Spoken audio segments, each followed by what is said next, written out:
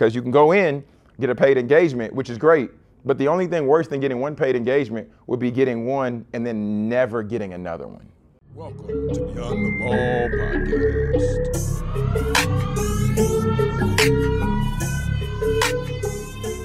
podcast. Before you go into the engagement, one, and I said it yesterday, you want to know the objectives, right? What are the objectives that once you leave, the audience is able to demonstrate blank? The audience is able to share the definition of a financial freedom funnel, right? That could be an objective for this event, for instance. So we want to know the objectives before we go in.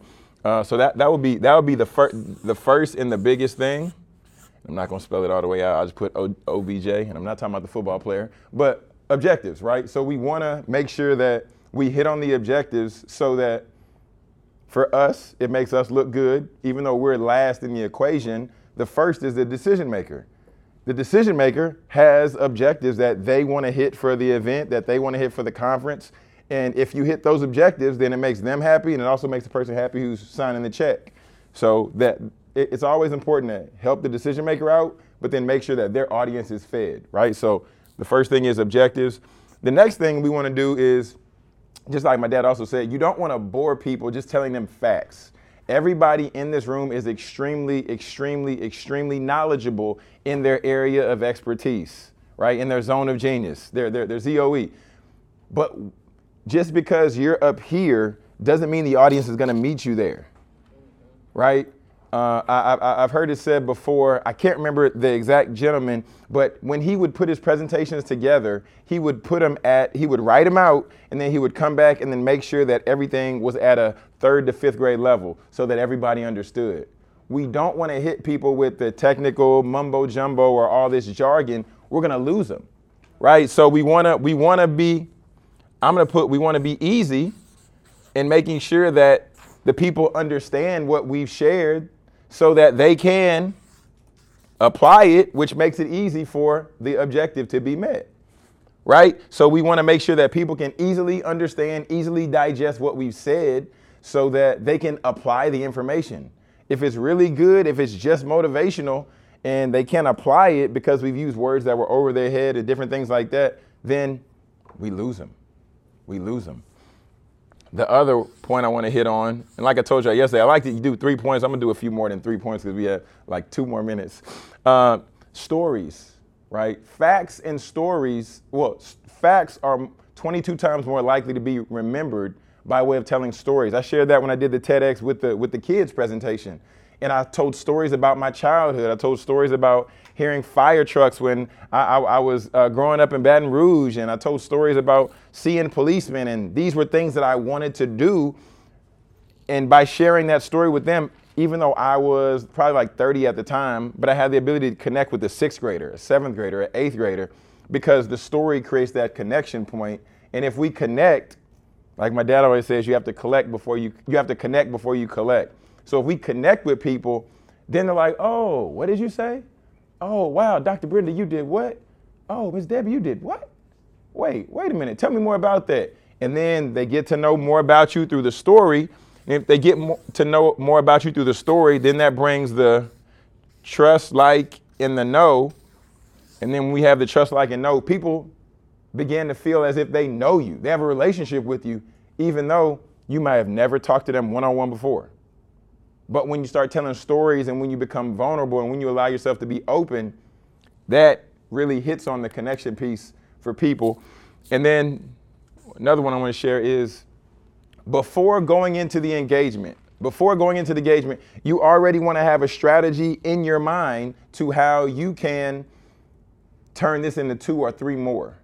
And I'm going to hit one last point down there. But what is our strategy to where we turn this engagement into a multiplier, right? So how do we set ourselves up to where after we do this, we have a way to where we can connect with more people, right? We make ourselves personable, shake some people's hands and different things like that.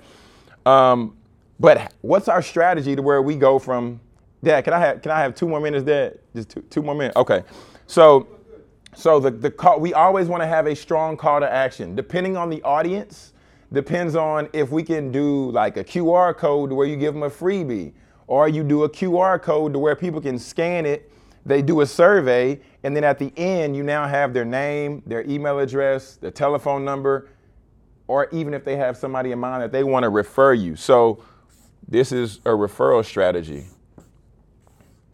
We want to make sure we have a referral strategy in place, because the likelihood of it is if you do your due diligence and you take the time to make sure your content is going to apply for that audience, everybody's going to want to talk to you after the engagement. People are going to want to line up and talk to you. But even in a perfect world, you won't get to talk to all the people in line. People have got to go. They got to go pick up their kids. They got to go run over here. Got to go do this. Got to do that. Whatever it might be. But if we've already collected their information through our call to action with like a QR code, give them like a little freebie or whatever it might be, now we have another way we can follow up and connect with them.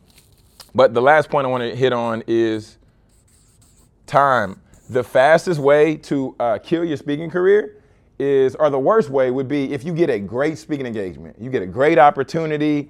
You get 10,000, you get 5,000, you get 7,000, you get 1,000, whatever it might be, right?